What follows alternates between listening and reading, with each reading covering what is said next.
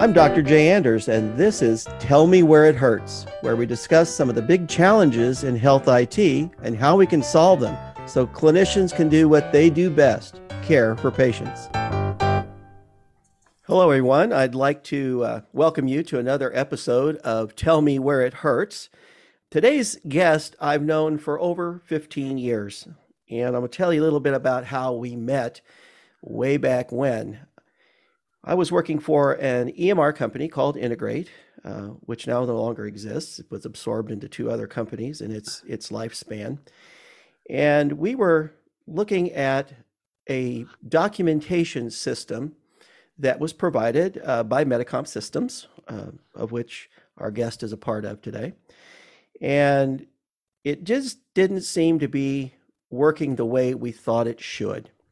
So I made an appointment, went down to Medicomp, and that started a relationship that has gone a lot of places, including me learning a lot about informatics as well as design, as well as having a good friendship with today's guest. Today's guest is David Lareau. He is the Chief Executive Officer of Medicomp Systems. He joined Medicomp in 1985 and has responsibility for operations and product management, including customer relationships and marketing. Prior to joining Medicomp, Dave founded a company that installed management communication networks in a large enterprise such as the World Bank, DuPont, Sinai Hospital in Baltimore. The Sinai project was his first PC-based LAN system, using email and groupware, and was widely acknowledged as one of the largest, most successful implementations of this technology. Dave's work at Sinai has led to the founding of a medical billing company. He had led in turn to his partnership with Medicomp Systems, and realizing that the healthcare industry had made use of information technology than almost any other industry, particularly the ones in clinical care, Dave knew immediately that the potential of Medicomp's powerful technology and joined the company to help fulfill Peter Galtra's vision for Medicomp. Welcome, Dave Lareau. Thank you, Jay. Glad to be here, and thanks for having me. I look forward to our conversation. So, you've had a very interesting entry into healthcare IT. Could you talk a little bit about how you got into healthcare IT and the motivations you had behind that? Because you came from the billing side and just the basic communications side. So I'd like to hear a little bit more about that. Sure. You mentioned Sinai Hospital. And when I was working with Sinai Hospital in the late 80s, I met one of their surgeons who was having medical billing issues and developed a real trusted relationship with the senior management of Sinai. So he asked me if I could help him with medical billing. I knew nothing about medical billing, but I have a background as a CPA. So I figured I'll just hire the best person I can find to run the business. And now I have a customer. So I became a reseller for the leading medical billing package at the time. Put it in to his practice, and it was very successful. The people I hired to work at the company were so good, I didn't have all that much to do except to not get in the way. Kind of same way I run Medicomp now. Great people, let them do their job. And then I met other customers who wanted billing systems. One of them was the private medical practice of the internal medicine group of Johns Hopkins Hospital in Baltimore. That's where I was at the time. After about 2 years of being my customer for a billing product, they said, we'd really like to get into electronic medical records. Can you help us? And again, I said, no, I don't know anything about that. But they said, could you at least find out what's out there for us? So I did I went out, I looked at all the packages, and they said, can you get these people in here to show us what they have? So third Wednesday of every month, I brought in vendors, and after about 6 months, they said to me, Dave, we really like you. You're a nice guy, but you're wasting our time. These things don't do anything useful for us. And I said, well, what are you looking for? They said, well, we're very highly trained knowledge workers. We know what we want, and none of these systems provide it. We know when we're treating somebody with congestive heart failure, the things we need to look at. And they seem to think that all we need to do is fill out what was then a HCFA 1500 billing form and send it in. And you can't find anything in these systems. They weren't designed to work or think the way clinicians think. If you can find one that does, bring them in. So then I let people that I worked with know what we were looking for. And they called me one day, about 2 years later, and said, we met this guy named Peter Golter out in Chantilly, Virginia. And he showed us on the trade show floor that if you want to see the information for a clinical problem or diagnosis, all you have to do is click on the screen and you'll see the labs, the medications, all the things relevant for that. And they said he described it as, tell me what you want to know in this record and I'll present it to you. And that became our clinical relevancy engine. But that was the first time I'd ever seen anything like that. So I asked Peter to come up to Baltimore to show it to my friends at Hopkins. And they said, wow, that's exactly the way it should work. Oh my God, who is this guy? And they were very impressed with the technology, with the fact that Peter had been working with physicians since 1978 to build this, saying, when you're thinking about this, what do you need to see? What do you need to document? What do you need to know? And presenting it. Of course, this was all in, those character-based screens, but he was still doing it. And they said, if you could figure out a way to work this into the workflow and the thought flow of a physician with a nice user interface, that would be a dream.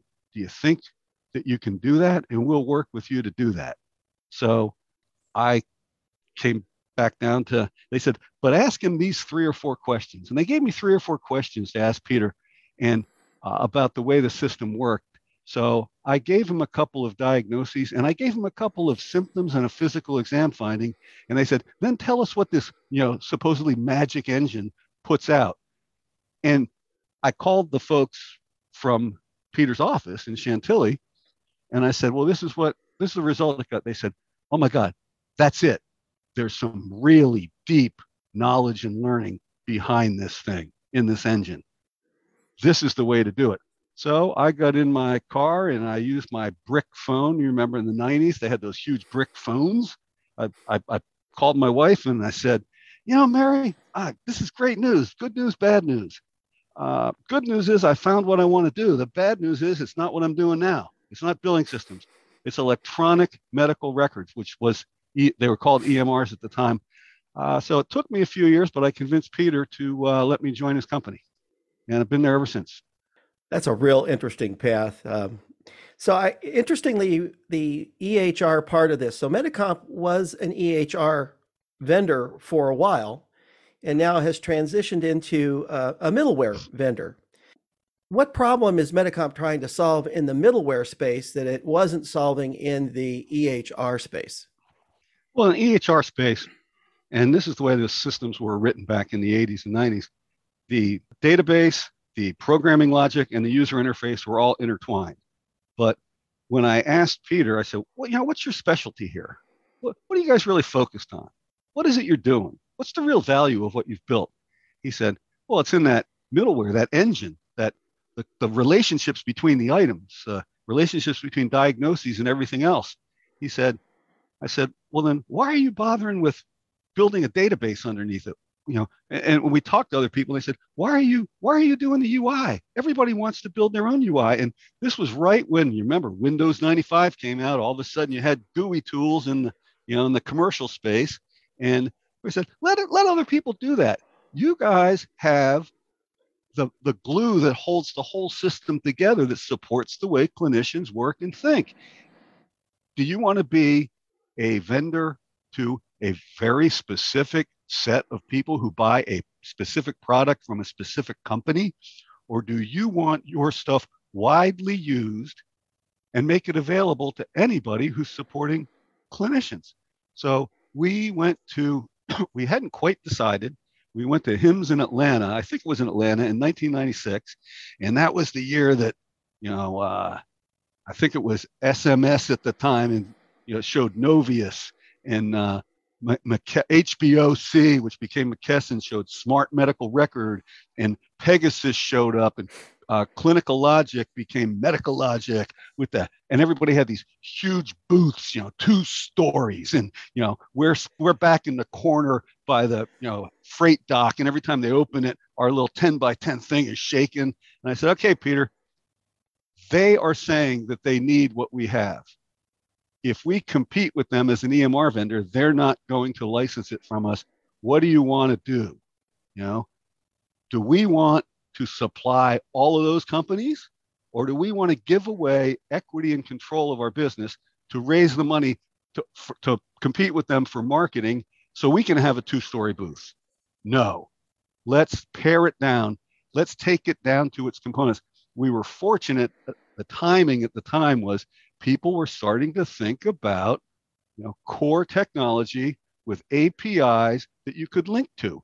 Now, 10 years later, in 2002 to 3, web APIs stuff started to come up. But at that point, we decided, let's strip out a database, let's strip out the front end, let's work on the core engine and write interfaces to it so it can be integrated to any system that wants to support clinical users at the point of care. So we took 2 years. We completely re-architected and rewrote it so that it could be embedded in any system that wanted to license it from us. And that's the way we've approached it ever since. We've, of course, in the meantime, had to build some tools so that people could use standard web components, APIs, build their own UIs around it, data interfaces to go back and forth. I had to implement FHIR. We had to map all the terminology standards starting in 2003 when the government announced their clinical reference terminology standards. So there's a lot more involved in it now, which we wouldn't have been able to do if we were trying to do everything. So we just focus on that one thing, the clinical relevancy engine, the technology to embed it in any modern system, and even some ones that aren't, and all the mappings and administrative stuff you need to do quality measures, HCC, documentation validation. So our core thing is that engine. And we made that decision in 96 when our little booth was shaking in the wind and everybody else had houses. You mentioned the EHRs like McKesson and HBOC. I was actually on the physician advisory board for HBOC for several years, and it was interesting to see how physicians would interact with whatever system that they were being asked to interact with, especially that one. And Smart Medical Record was supposed to take the world by storm, and it's not with us anymore. And we've both seen EHRs come and go, get better, grow, go out of business. It's just kind of all over the place. And people now are talking about the post EHR world.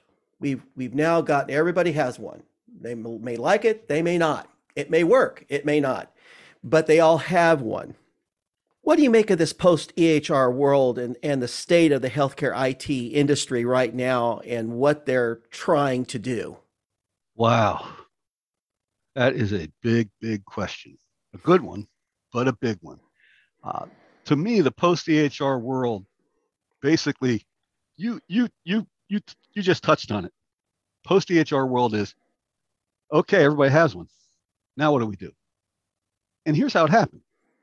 We're in a post EHR world where almost everybody has one, but everybody's talking about burnout, usability, problems with them. They're not geared toward value-based care. They're geared toward transactions and reimbursement, et cetera. But the journey has been it's been fascinating to watch the federal government and the way that, because Medicare and Medicaid and VA and DOD provide probably 50% of the care in this country, or they underwrite it, okay? They're a driving force. It's interesting to see how they're still driving the conversation.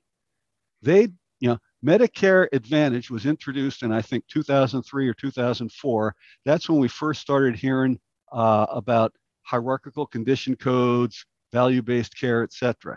And they realized Okay, they introduced the program. There was very slow uptake.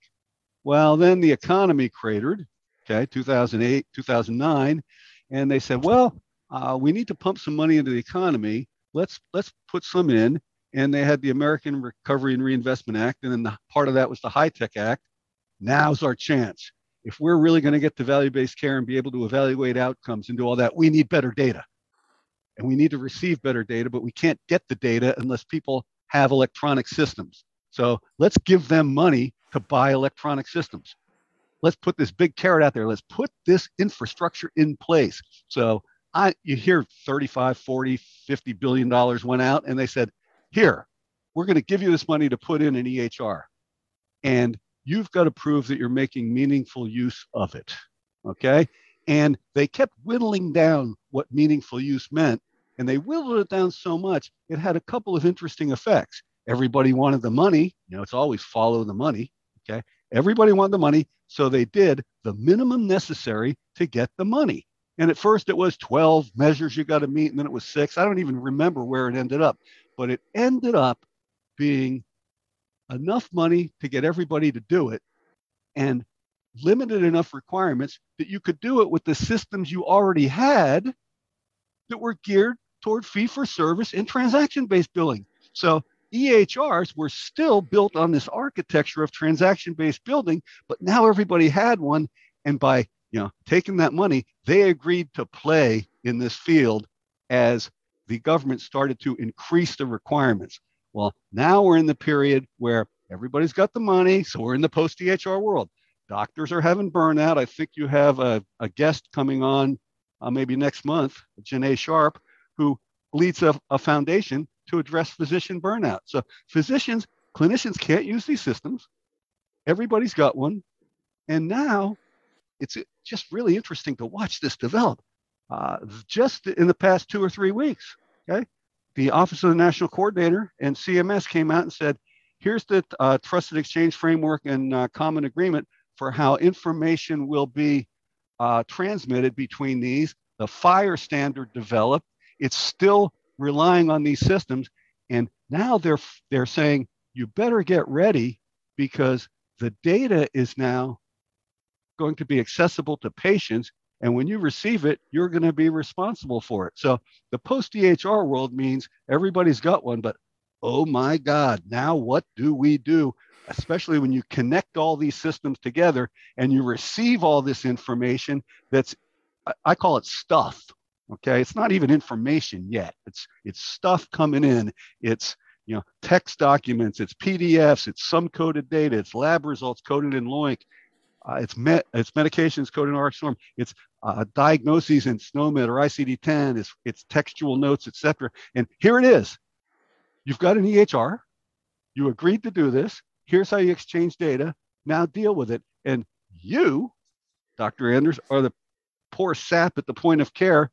And the patient says, I'm coming in for my, I'm calling you now because, now we're in telehealth. I'm calling you. I need to do a virtual visit, and I have 3 or 4 problems, and you can't find the information on any one of them in your own system yet.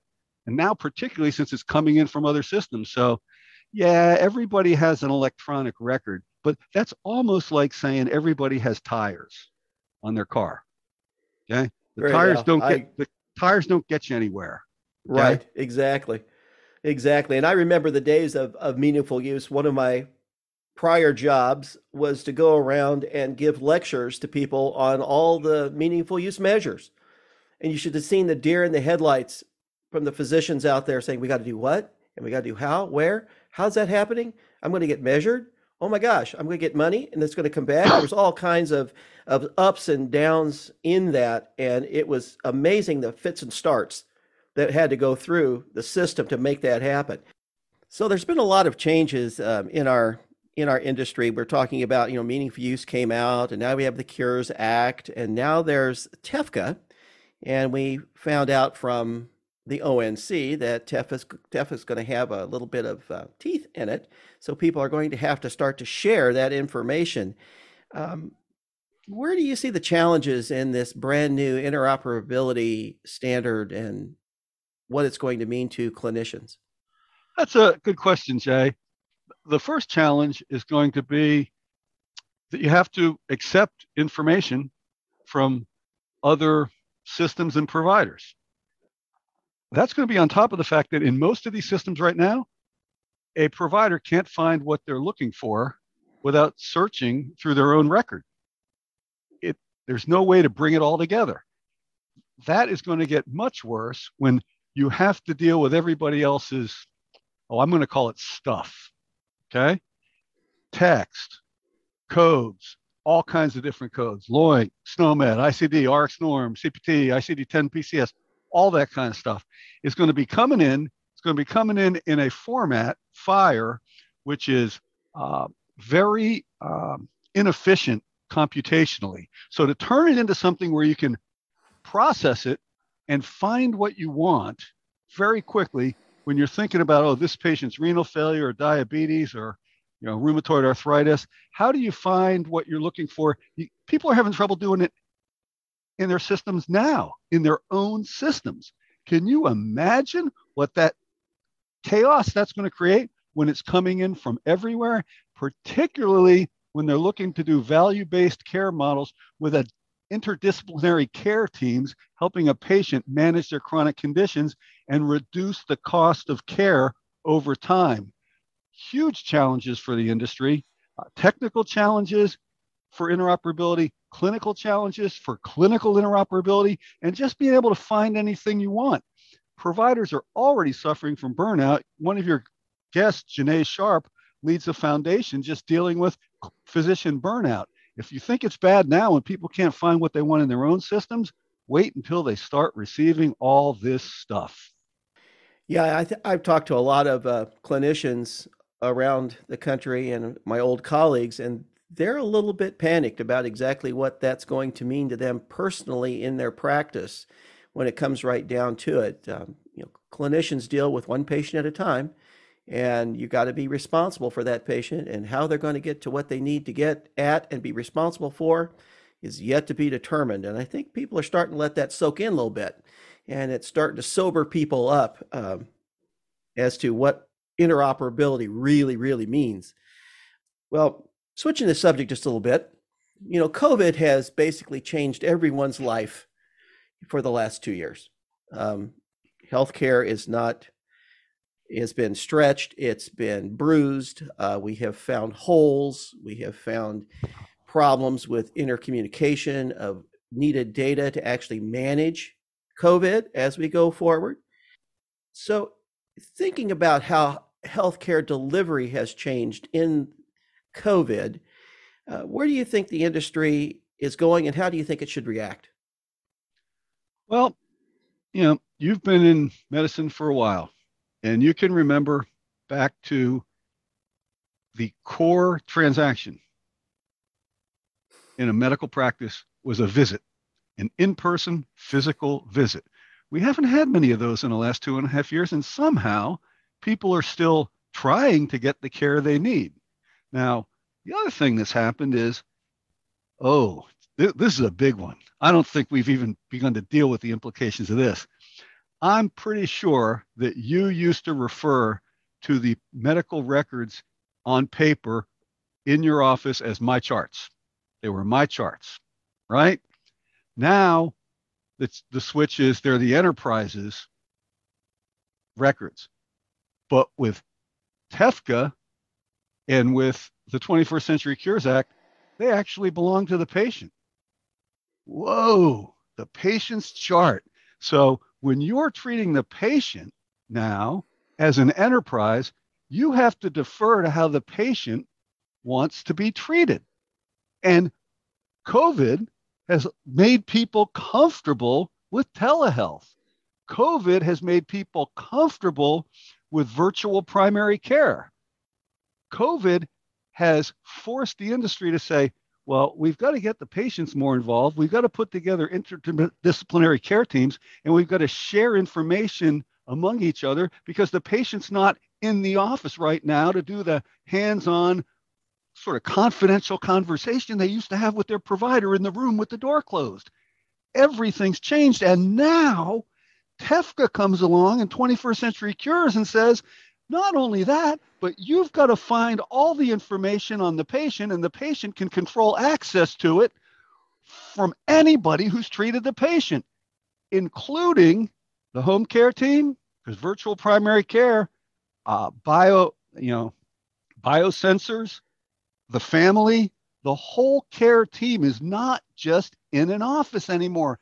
It's everywhere in the world that patient has gone or been or people they've talked to.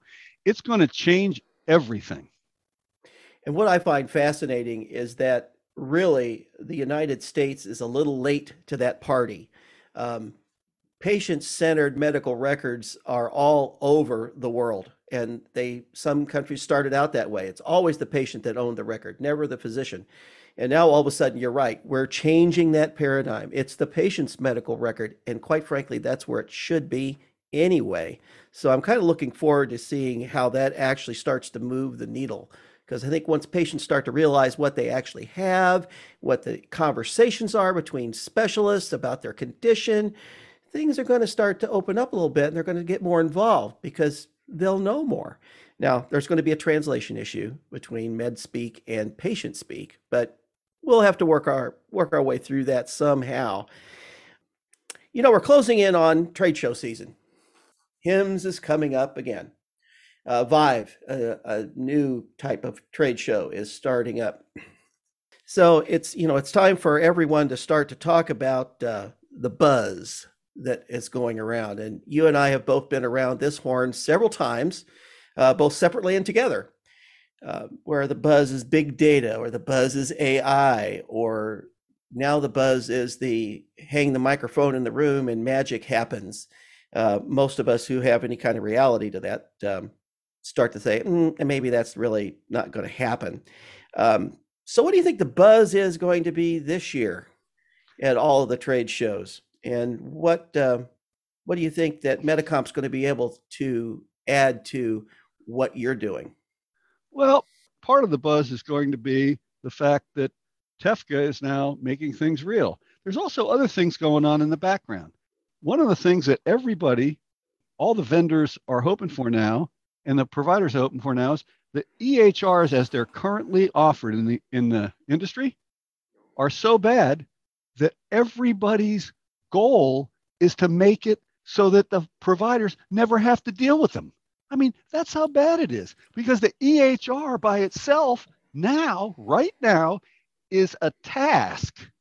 And not only one task, it's a whole bunch of tasks that have been layered onto the providers. And it's not a tool. I mean, the EHR now should be propelling us forward into, just yesterday, the CMS Innovation Center made an announcement that it's their goal. They don't think they'll meet it, but it's their goal to have 100% of Medicare patients in an accountable plan by 2030. Now, I would have thought that was crazy 5 years ago, but I've seen Medicare Advantage, the percentage of Medicare patients in Medicare Advantage plans is now what? You have this information better than I do. What is it now? It's about 40%. 40%. About 40%. 50%. They want to move that as close as they can to 100% by 2030. Wow. Can you imagine what that's going to do?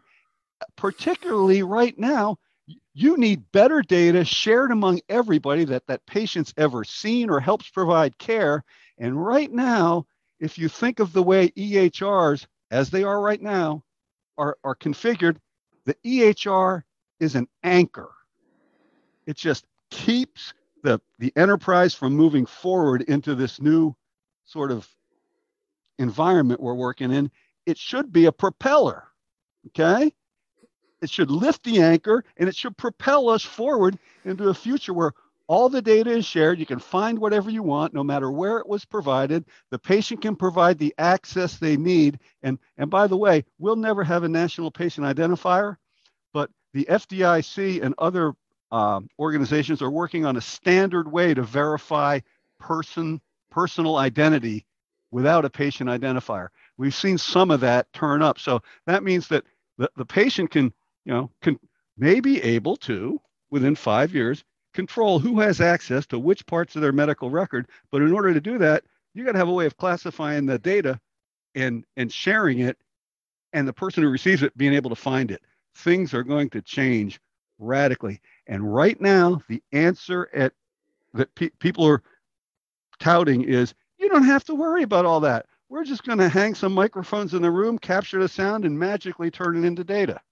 I call that magical thinking rather than practical application of technology to get better data to provide better care.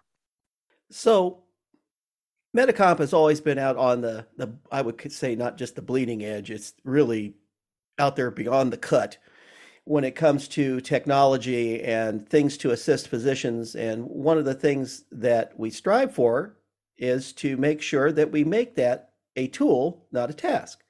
So what are some of the fun things and things we should look for coming out of Medicomp this year? Well, a couple of things. We've been working on, some people call it clinical documentation improvement, clinical quality initiatives, et cetera. We have mapped all the standards. We have the clinical relevancy engine to present what's relevant, et cetera. But a couple things are coming. About 10 years ago, we did a project for what I call voice to data, speaking directly to our clinical data engine. The speech technology at the time was not quite there. We believe it is now. So one of the big initiatives we're working on is we just put Quip Clinical Lens, which is that one-click view of saying, focus on patient diabetes, and you just see that information. Switch, hypothyroidism. We're working on that, and you can do it right now. We put it in the Cerner app gallery, one click, et cetera. But by the end of the year, we want to be able to talk to that.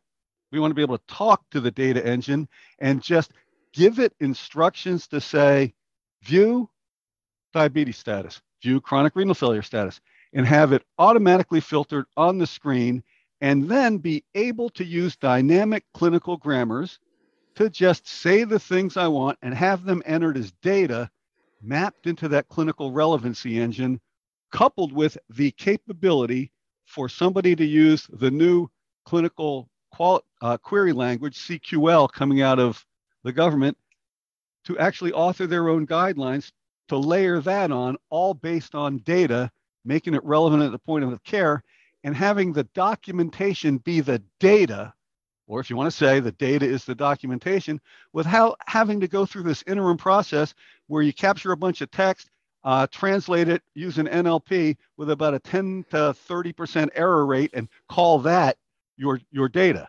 I mean, you wouldn't stand for that on your bank statement. Amazon wouldn't stand for that with their SKUs in their warehouse, and people shouldn't stand for that in their clinical data, especially when they start seeing it and seeing the errors. Because remember, with TEFCA, the patient's going to have access to it. So it's going to put a lot more pressure on the systems to manage that data and present it clearly, not only to clinicians at the point of care, but when the patients see it, and then they say, wait a minute, what is this?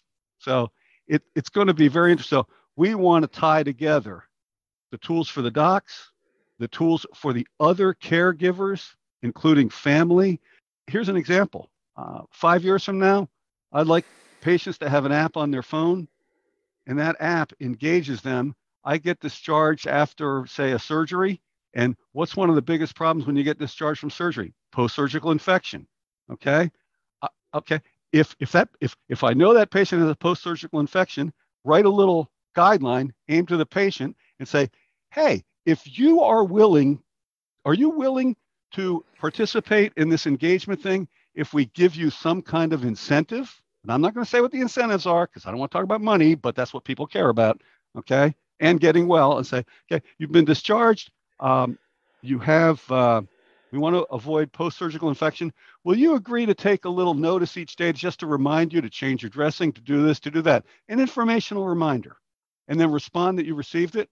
Okay, that's one type. Second one is, are you willing to report clinical data points back to us if we give you 5 or 6 questions where you can say, is the wound oozing? Is it warm? Do you have fatigue? Are you feeling thirsty? And they just answer it. It comes right back to the provider.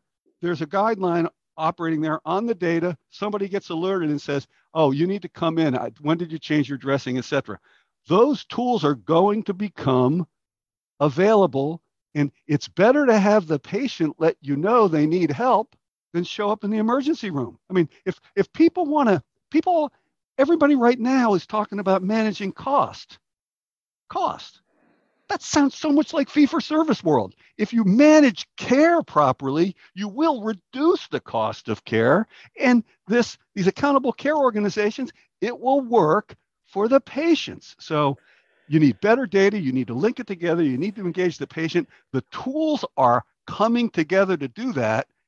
And the incentives and the penalties are being put in place to treat the organizations appropriately, depending on whether they do it or don't do it well. And I think within 5 years, all of that stuff can come together.